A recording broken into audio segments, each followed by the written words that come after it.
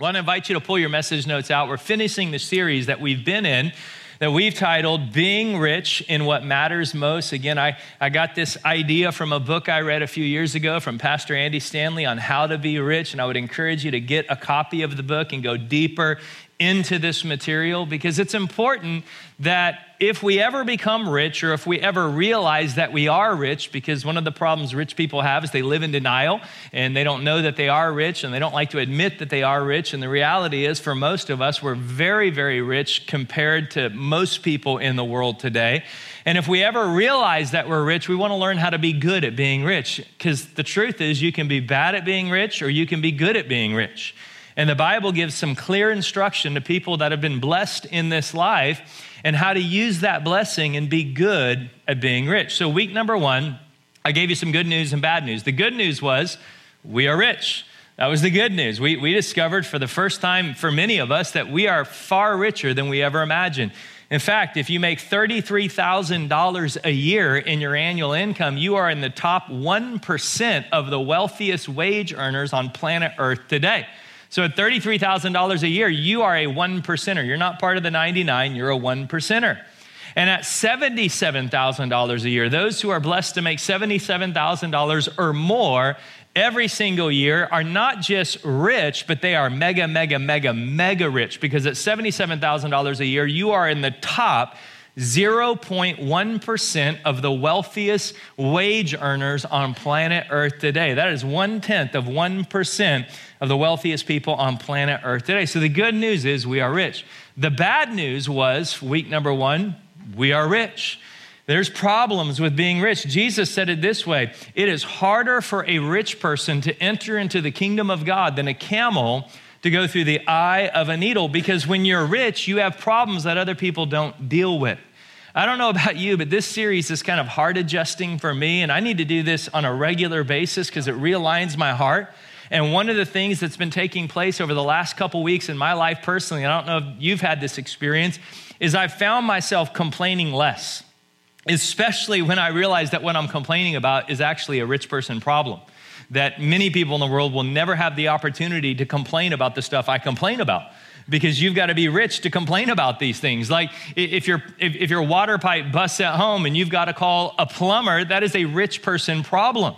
I mean, the very fact that you have water coming into your house, that you didn't have to go walk an hour this morning to draw water out of a well and carry it back to cook and eat and clean and everything else with, the very fact that water comes into your house, that's a rich person problem.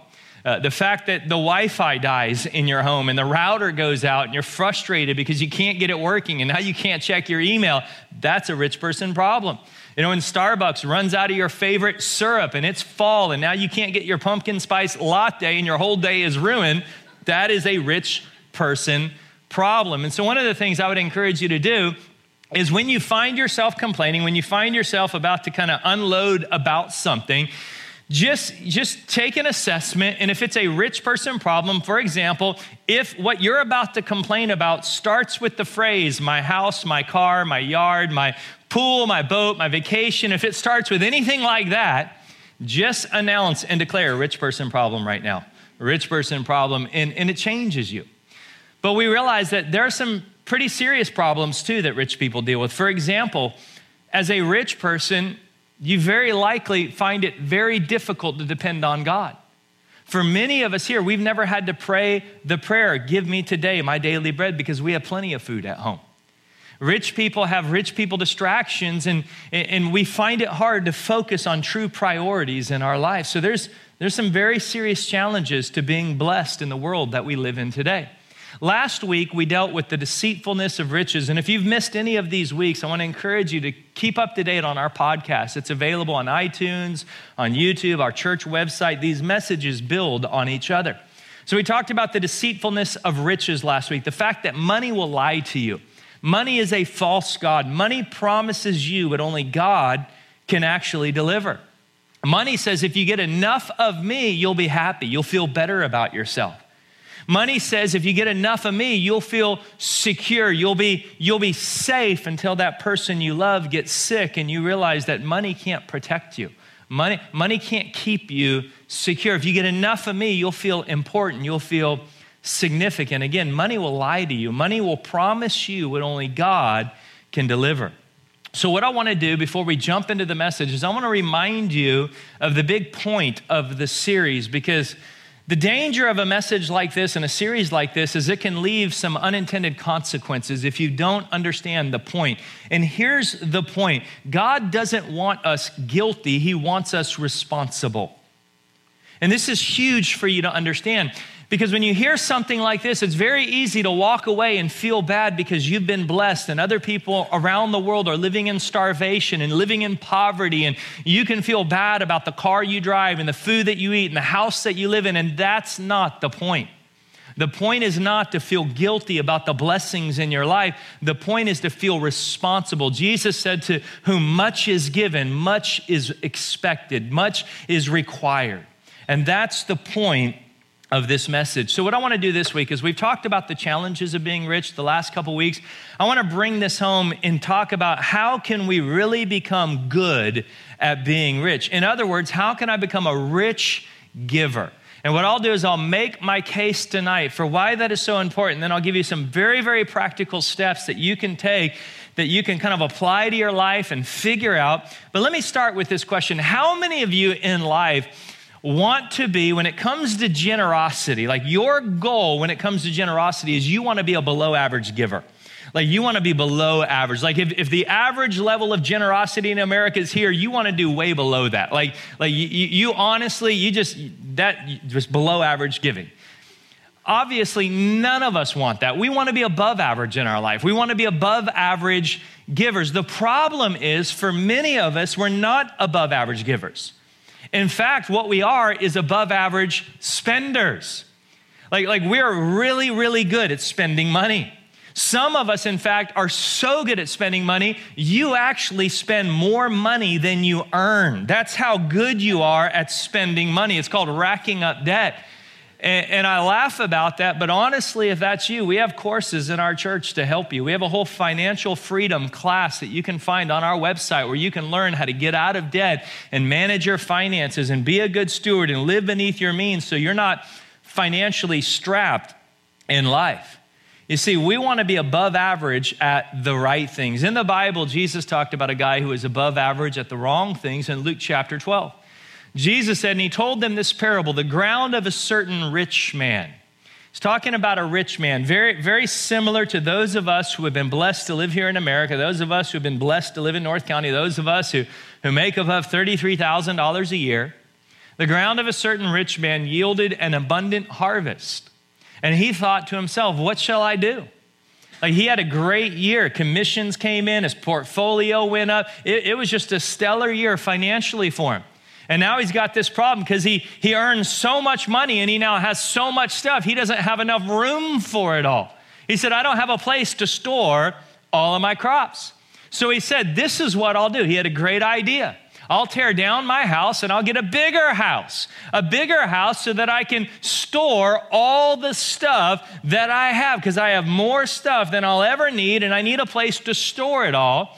So he tears down his barns, he builds bigger ones, and there he's going to store all of his surplus grain. Now, if the story ended here, many of the Jewish fathers that were sat in the crowd that day listening to Jesus teach this would have thought, that is a great story. This is what we've been trying to teach our children, how to handle money and how to build wealth and how to store it, and how to keep it safe and how to protect it. This is just a great parable. But the problem is Jesus didn't end the story there. That would have been a great ending for many of the people that day, but that's not where he ended the story. It goes on to say, and I'll say to myself, you have plenty of grain laid up for many years. Take life easy. Eat, drink, and be merry. Blow it all, spend it all. You worked hard, enjoy it, have fun, take it easy, be merry, and just enjoy yourself. But God said to him, you fool. You fool. How could you think that way? How could you live that way? This very night, your life will be demanded from you. Then who's going to get all that you have prepared for yourself? This is how it will be. How what will be? How people who live for themselves. This is how it will be with whoever stores up things for themselves, but is not rich toward God. The title of the message tonight is Rich Toward God. Because in the world that we live in, there are a lot of people who are really good at being rich toward themselves. But they've come in below average when it counts on being rich toward God. And the question is, how can we be rich toward God? How can I make sure I don't fall into that category of this guy who did all this stuff for himself and then he lost it all because his life was demanded of him? And you don't take any of it with you. I mean, I don't know if you've ever noticed this at a funeral before, but I've never seen a hearse pulling a U-Haul to the cemetery. Like, you're not taking any of it with you. When your life is demanded of you, it's gone. It's gone. So every week we've been building on this thought process. The first 2 weeks we said, if God has blessed me with more than I need, if I have more food than I can possibly eat, in fact, if I have so much food that I actually have to throw some of it away every once in a while because I don't have enough time to eat all the food in my house and it spoils and it rots and I have to throw some of it away. If I have that level of food in my life, I'm rich. If I've got more than I need, if God has blessed me with more clothes than I can possibly wear, I'm rich. So therefore, I'm not going to put my trust in riches. Money will lie to me. Money will deceive me, but I'm going to put my faith, I'm going to put my trust in him who richly provides. I'm not going to trust in the provision. I'm going to trust in the provider. So here's the part that I want to add on with this final week as we really learn how to get this right. And it's this: because I have more, I will give more. Because I've been blessed with more than most people in the world, I've got a responsibility to give more. And last week, we learned that the opposite is typically true here in America. The statistics in America is as income increases, the percent that people give away decrease. So as they get more, they give less. And what Paul does in this passage of scripture that we're studying is he clues us in on a secret that will unlock this concept of radical generosity in our life. That when you begin to understand that you don't have to give, you get to give. Generosity is not a burden in my life. It's one of the great joys of my life. The fact that I can invest my resources and I can invest my money and I can invest my time and I can invest my talents into making a difference in the lives of people, that is not a burden in my life. It's a joy. And that is the heartbeat of our church. If you haven't noticed yet, we don't do church for church people. We don't. I mean, that's what At the Movies is all about. We do church for people who aren't here yet. And you need to understand the Christian organization is the only organization in the world that was not built and created for the members, but it was actually built and created for the non-members. Church is for the people who don't know about any of this yet. That was the intention. That's the point of our gathering tonight. And so we live for others. So one of the things we do as a church, one of the things I do personally, one of the things we encourage our leaders to do is we live beneath our means so that we have margin, so that we can give more, we can do more, we can make a bigger difference in the lives of people. Our motto is simply this: God has blessed me with more than I need. And I think it's true with just about every single person who attends our church, but there's a so that attached to it. So that I can make an eternal difference in the life of others. Now, why is this so important? Why is this such a big deal to God? Well, in the last part of the passage that we've been studying, again, the book of Timothy is a pastoral letter that Paul writes Timothy, and Timothy is dealing with a group of wealthy people in his church, a group of people that have been very blessed in this world. And he's learning how to pastor them, and Paul gives some instructions on how to pastor them, and Paul clues us into almost this hidden code, or this hidden clue, and it's really hidden in plain sight. That if you catch this concept, it'll radically transform the way you view money, the way you view wealth, and the way you view this life. You see, Christians understand this concept. And let me just say quickly, if you're not a follower of Jesus Christ here tonight, you're not a Christian, you have not surrendered and submitted your life to Jesus Christ, this doesn't apply to you at all. Hopefully you'll enjoy it, and I'm glad you're here, but this doesn't apply to you at all. This applies to those of us who have committed our life to Jesus, because there is a concept here that transformed the first century Christians, and it was how they overthrew the Roman Empire. Because it transformed their view on life and wealth and material things. I want to show it to you. It's hidden right in the text. 1 Timothy chapter 6. Command those who are rich in this present world not to be arrogant, nor to put their hope in wealth, which is so uncertain. Do you see it? It's right there. It's right in front of us. It's so obvious that so many of us miss it.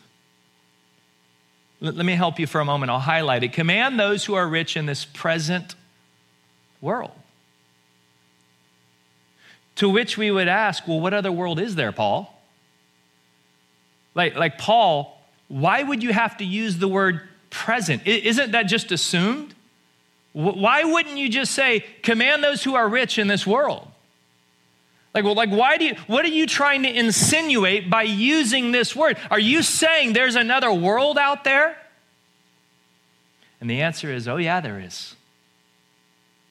And the problem with too many people is they're too consumed and they're too caught up and they're too focused on this present world. So the greatest gift I can give you as your pastor is to prepare you for a day. Because there is a day that is coming where you're gonna leave this present world and you're gonna move on into eternity, to where real life really begins.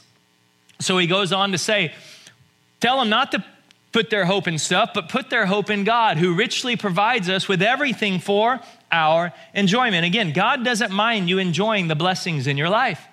And now he gets very practical to the rich people. And let's just make it very clear right here. He's talking to us.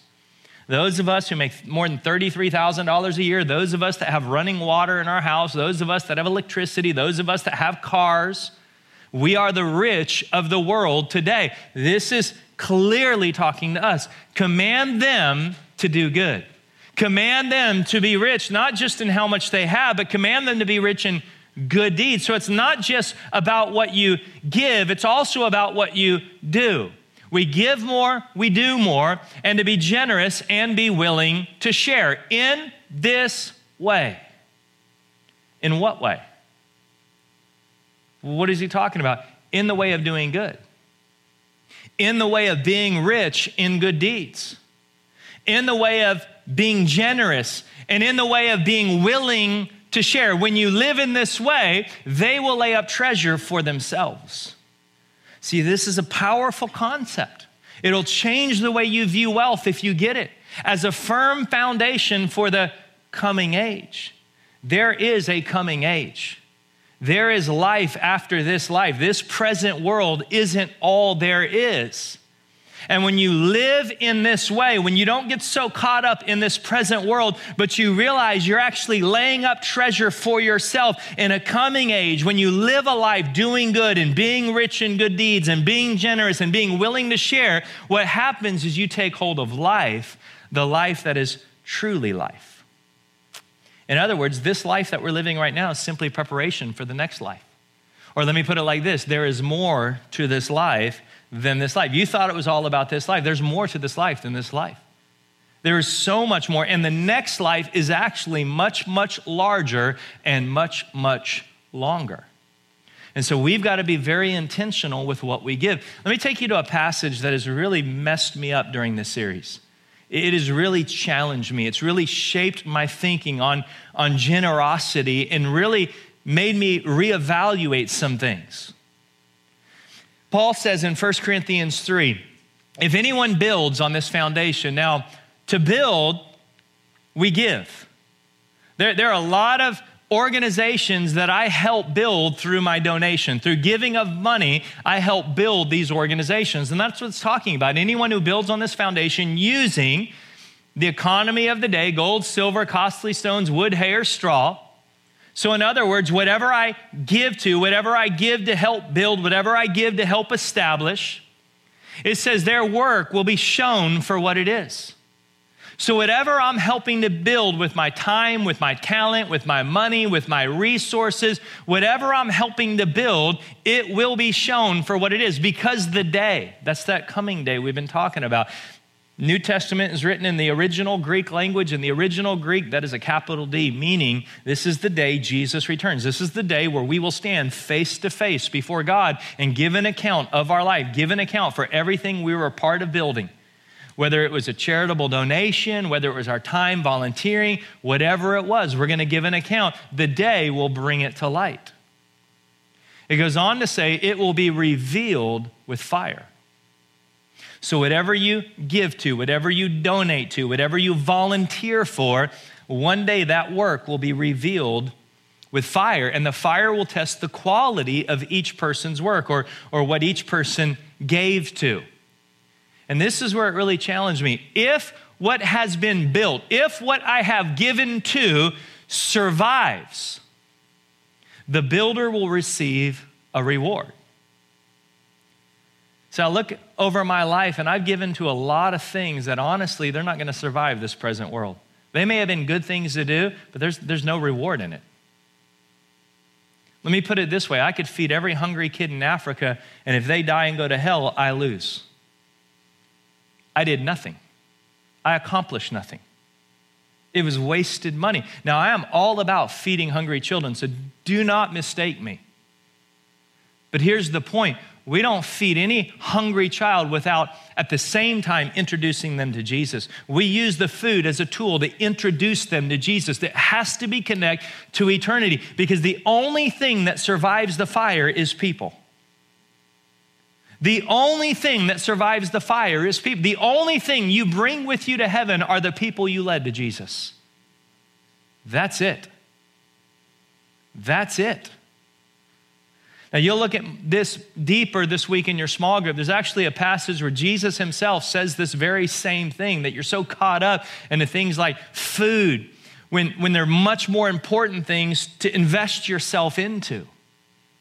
He goes on to say, if it is burned up, so if what I've given to, if what I've helped build, if what I've helped establish does not survive the fire, it may have been something good in this present world, but it made no eternal difference. It got nobody to heaven. Nobody was brought to Jesus through that donation. If it is burned up, the builder will suffer loss, but yet will be saved, even though only as escaping through the flames. So in other words, I get no reward for it, but I still get to go to heaven. But it benefits me in no way when I get there. And this is a huge concept to understand. This really shaped what I give to.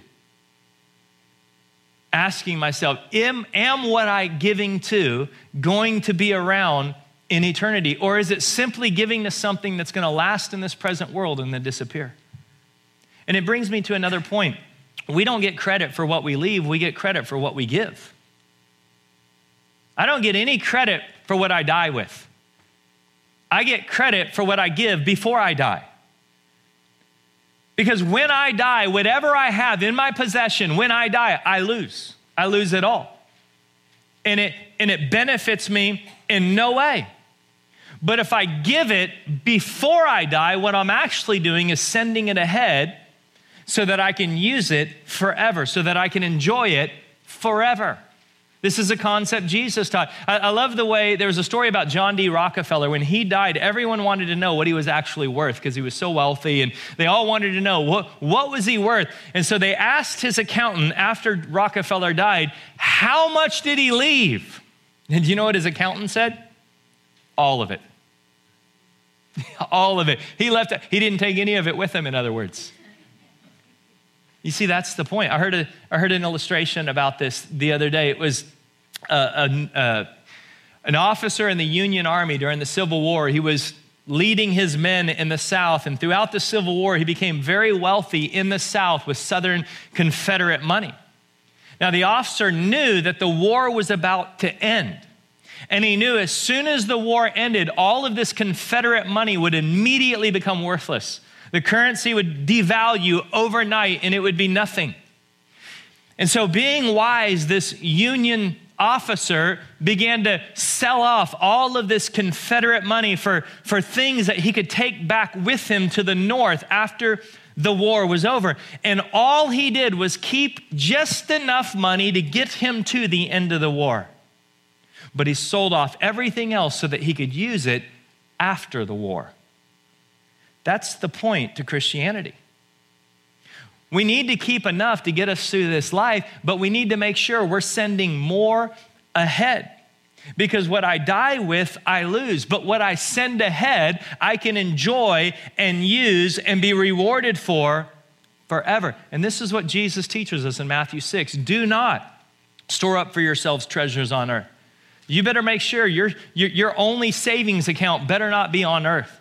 Your only investment account better not be on earth. Because what will happen is moth and rust will destroy it. When you die, you're going to lose it all. It's gone. And thieves are going to break in and steal. It's going to evaporate. Instead, Jesus says, store up for yourselves. And I love those two words. Many people miss those two words. Jesus is telling you to do this for you.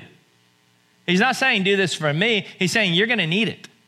When you get to heaven, you're going to need this. You're going to want it there. So go ahead and send it ahead, because trust me, you're going to want it there more than you want it here. You're going to enjoy it there more than you're going to enjoy it here. You're going to appreciate it there more than you're going to appreciate it here. So why not send it ahead so that you don't lose it? Store up for yourselves treasures in heaven where moth and rust do not destroy and where thieves do not break in and steal. Jesus talked about this all the time, having an eternal focus. The best thing that we can do is realize that we have extra. And for some of us, we have extra. And with the extra of our life comes great responsibility. Now, here's the problem. Most of us realize that. Most of us understand that we have been blessed, but unfortunately, we're not intentional about our generosity. The way most people give in America today is most people give emotionally or they give sporadically. They see a sad video or they're at some event, somebody puts the pressure on them. So it's emotional and it's sporadic giving. But I have a job to train you with a Christian view of giving, to help you understand that Christians don't give emotionally and Christians don't give sporadically. We are very, very intentional about our life. We live life on purpose. So I've made the case for why generosity is important. Let me make this very, very practical. Let me give you two questions that every one of us should answer. The first is, what is my giving filter? What is my personal giving filter? And I believe every follower of Jesus needs to have a giving filter, needs to know the criteria that something must pass for you to give to it. What is your, and let me say, your giving filter does not have to be my giving filter. I'm going to give you a couple of my giving filter points, but you need to seek God and discover what your giving filter is. What are the things that God lays on your heart that you need to assess about anything before you give money to it? So a couple of my giving filter points. First is the relationship question. I ask myself, who will I commit to relationally? I can't give to everything. I'm not in relationship with everyone. There are so many great commercials on TV. I'm not in relationship with them, so I'm not going to give to them. I don't know them. I'm not doing life with them. I want to give through the people I'm committed to. And so how this works for me personally is the majority of my giving goes through this church. Why? Because I'm in relationship with you. I'm committed here. You are my family, and I realize that together we can do something significant. By myself, I can only accomplish so much. But working together, we can do something to make a great impact in this community. So I give through where am I connected relationally. That's one of the first parts of my filter. And again, your filter doesn't have to be my filter, but be intentional about creating a filter. Second question is the difference question. Will it make an eternal difference? Is what I'm giving to going to survive the fire? Is it solely based on this present world, or is it bringing people to Jesus? And this is a big one for me, especially after studying that passage in Corinthians. I want to make sure that what I give to survives the day, survives the fire, that the quality of it will be shown because it brought people to Jesus. It may be feeding kids in Africa, but it was feeding them for the point of introducing them to Jesus Christ. I want to know that through what I gave, people are going to glorify God in heaven. People are going to be connected to heaven. Another one is the God question. Is God speaking to me? Is God speaking to me? Is God directing me to do it? Because at the end of the day, I'm a steward, not an owner. Everything I have isn't mine, it's all his. And my job is to steward over everything God has entrusted me with. And so I need to know, is God speaking to me? So let me teach you a prayer that I think every follower of Jesus should master. And it's a little prayer that says, Lord, what would you have me do? What would you have me do? And here's the beauty of this prayer. For those of you struggling to hear God's voice, the easiest way to learn to hear God's voice is pray this. Every time I've prayed about what I should give or whether or not I should give, God always speaks to me, like clearly. Like there's so many areas I wish he would speak clearly to me on. This is an area he always speaks clearly to me on. Why? Because God knows when possessions in your life begin to move, your heart begins to move.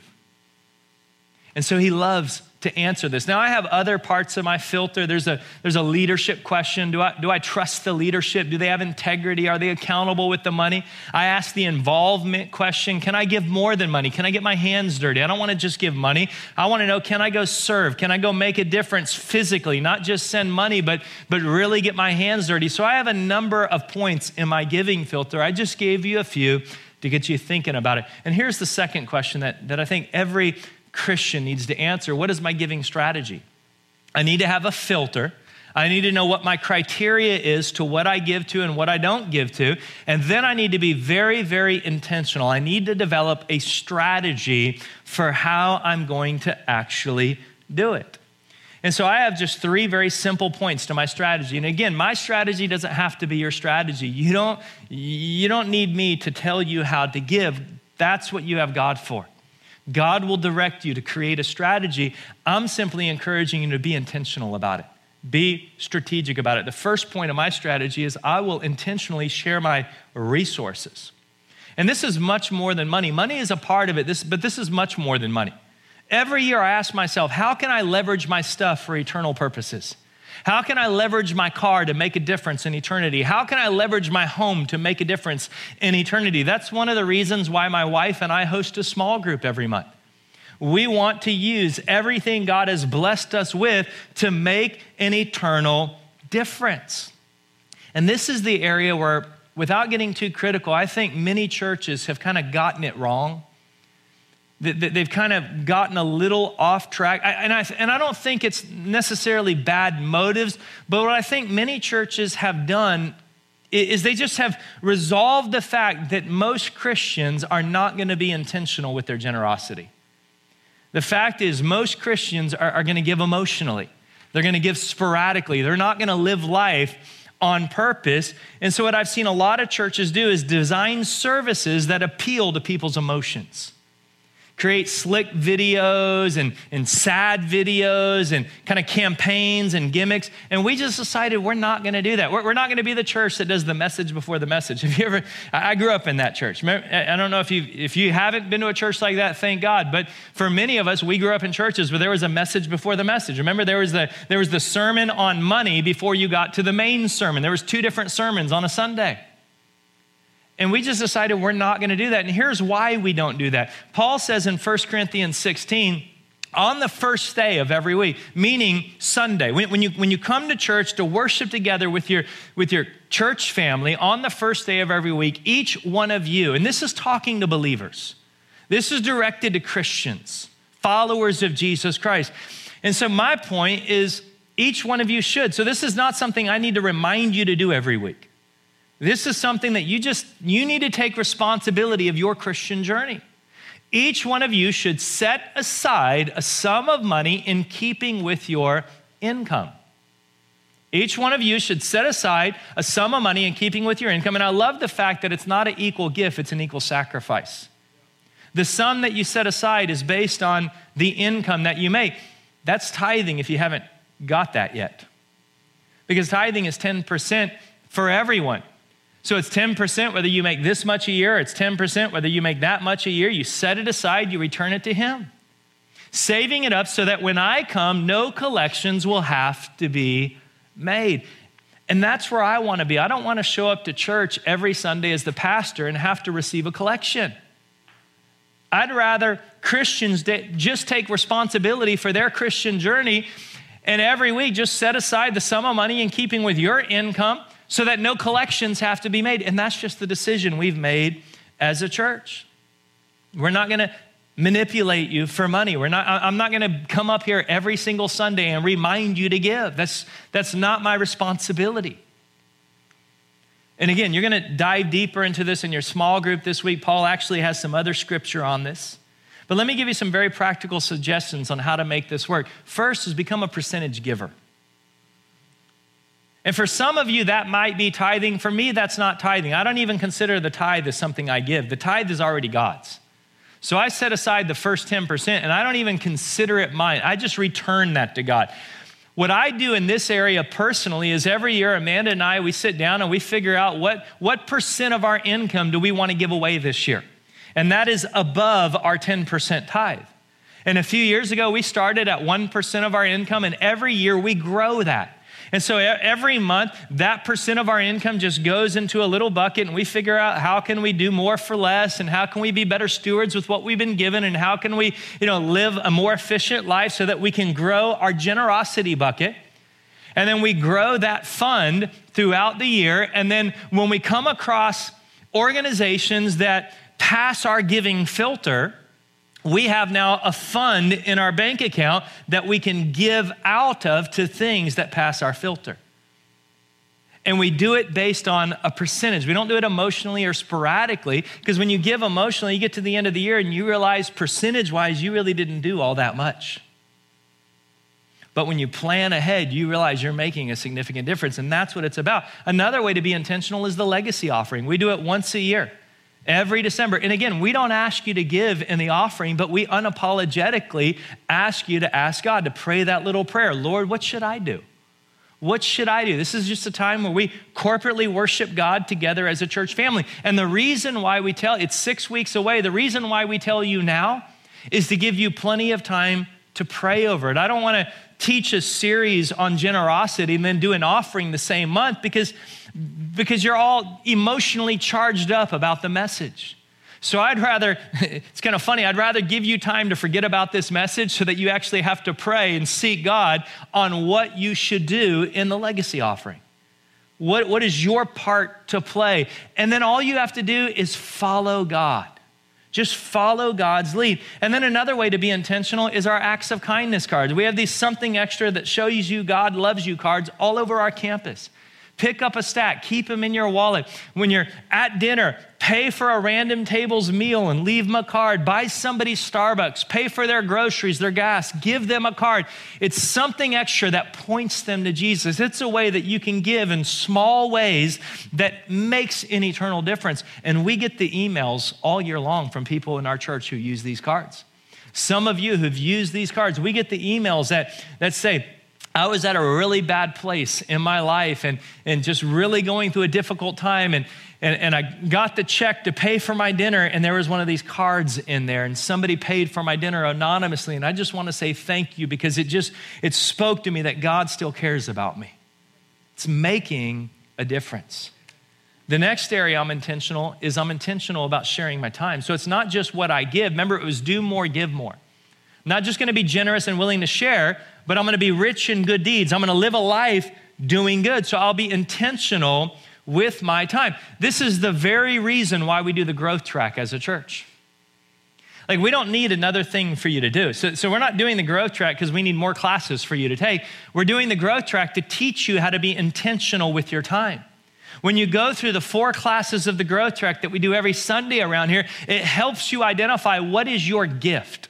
What makes you unique and different to everyone else so that you can use your time effectively, intentionally to make a difference in the kingdom. It's what Peter says. God has given each of you a gift from his great variety of spiritual gifts. The problem is too many people don't know what that is. They've never done an assessment. They've never taken a test. They've never sat down to intentionally figure out, what is my gift? And then Peter says, use them well to serve one another. Well, how can you use how God made you unique to serve other people if you don't even know what your gift is? So how do we do this? We do this through the Dream Team. I identify what my gift is, and then I find a place to serve on a team with people where we're making a difference in eternity. And that's what happens every week around here. Together, we are a team that is bringing people to Christ, that is seeing marriages restored, that is seeing families put back together, but it's a team effort seeing it happen. Another way, and this is especially for our morning crowd, is just the shuttle parking. That's a great way to use your time to help impact eternity. Because again, every week there are people who don't know Jesus coming to church looking for hope. And we never want them to be turned away because it's too crowded.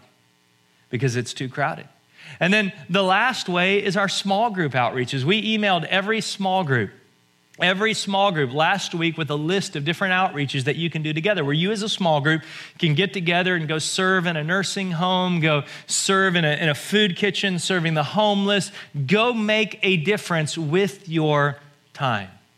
And then the last area that we need to be very, very intentional about is I'm gonna share my resources. I'm gonna have a plan for it. I'm not just gonna do it, happenstance, but I'm gonna have a plan for how I share my resources, a strategy. I'm gonna have a strategy for how I share my time. And then finally, I'm gonna have a strategy for how I'm intentionally going to share Christ. I've got a responsibility to share Christ. Here's the deal. If there is a heaven, and if there is a hell, and there is, and you know about it, and the person that you work with is not heading to heaven, and your next door neighbor is not heading to heaven, and the friend that you have is not heading to heaven, and you don't do anything about it, that is a crime. That's a crime. And this is a big deal to God. God's very serious about this one. In fact, in Ezekiel in the Old Testament, there's a whole prophecy about this very thing directed at us today. Ezekiel says, if the watchman, now we are the watchmen. You and I, those of us that know Jesus, we are the watchmen, sees the sword coming. That's that day coming that Paul talks about, the coming age, the day that every single one of us are going to stand face to face before Jesus. And we do not blow the trumpet to warn people. We don't tell them about Jesus. If you had a friend that was dying of a disease and you had the cure and you kept it secret, you see, we have the answer. We know Jesus. We know what's going to happen. We know that there's a coming day. We know that there is a judgment that everybody will stand before. And we have the answer. And if we do not blow the trumpet to warn people, and that day comes, the sword comes and takes their life. In other words, if they end up in hell, and we knew and we didn't do anything about it, that person's life will be taken because of their sin. But I will hold the watchman accountable for their blood. It's a heavy verse. And I know it's hard to just try to go out and tell somebody about Jesus. That's why as a church, we do everything in our power to help you with this. So I've just got 3 very practical ideas for you. First is at the movies. Again, the entire reason we do this series is to give you an opportunity to introduce people to Jesus in a way that is a lot easier to inviting them on a regular Sunday. Inviting a friend to come have some popcorn and some candy and some Coke and watch some movie clips, that's not that hard. And we designed this series around sharing the message of Jesus. Our Christmas Eve services. This year we're going to have 6 Christmas Eve services. For some reason, people love to come to church on Christmas Eve. It just fills up. It's one of our largest weekends of the year. People just more inclined, more prone to come on Christmas Eve. Use it as an opportunity. You have people you work with who would love to be invited to a Christmas Eve service. You have neighbors who would love to be invited to a Christmas Eve service. They're in the Christmas spirit already.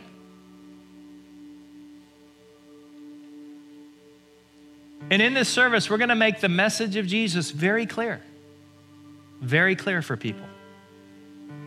And then the last idea I can give you is there's something about the month of January. People are making New Year commitments. And a lot of people are reevaluating their life, and it's just a great month to invite people to church. And so we have a series this January called The Daniel Dilemma. And it's based off of a book that my pastor just wrote. And the whole concept of this book is how do we stand firm and love well in the world that we live in today? Because I don't know if you've noticed, but the world is crazy right now. Like, it is so polarized and angry and divided. And they want you to take a side. The world wants you to take a side. You either take the side of love and acceptance and tolerance and anything goes, or you take the side of truth and you get labeled a racist and a bigot and judgmental and mean. And can I be honest? Both sides are wrong. There is a Jesus side that we are to take, and Daniel shows us that in the book of Daniel. Shows us how we can love people without compromising what we believe. How we can stand for truth without ever judging another person. There is a way to take a Jesus approach, and we're going to deal with that this January. But let's be intentional. Let's have a filter where we sit down as a couple, married couple, family, get your kids involved, and see God and say, what is our family going to be known for? What are we going to give to, and what are we not going to give to? Let's be intentional about our generosity. And then develop a strategy. How are we intentionally going to share our resources? How are we intentionally going to share our time? How are we intentionally going to share Jesus and make a difference in the world that we live in? Would you close your eyes with me for a moment?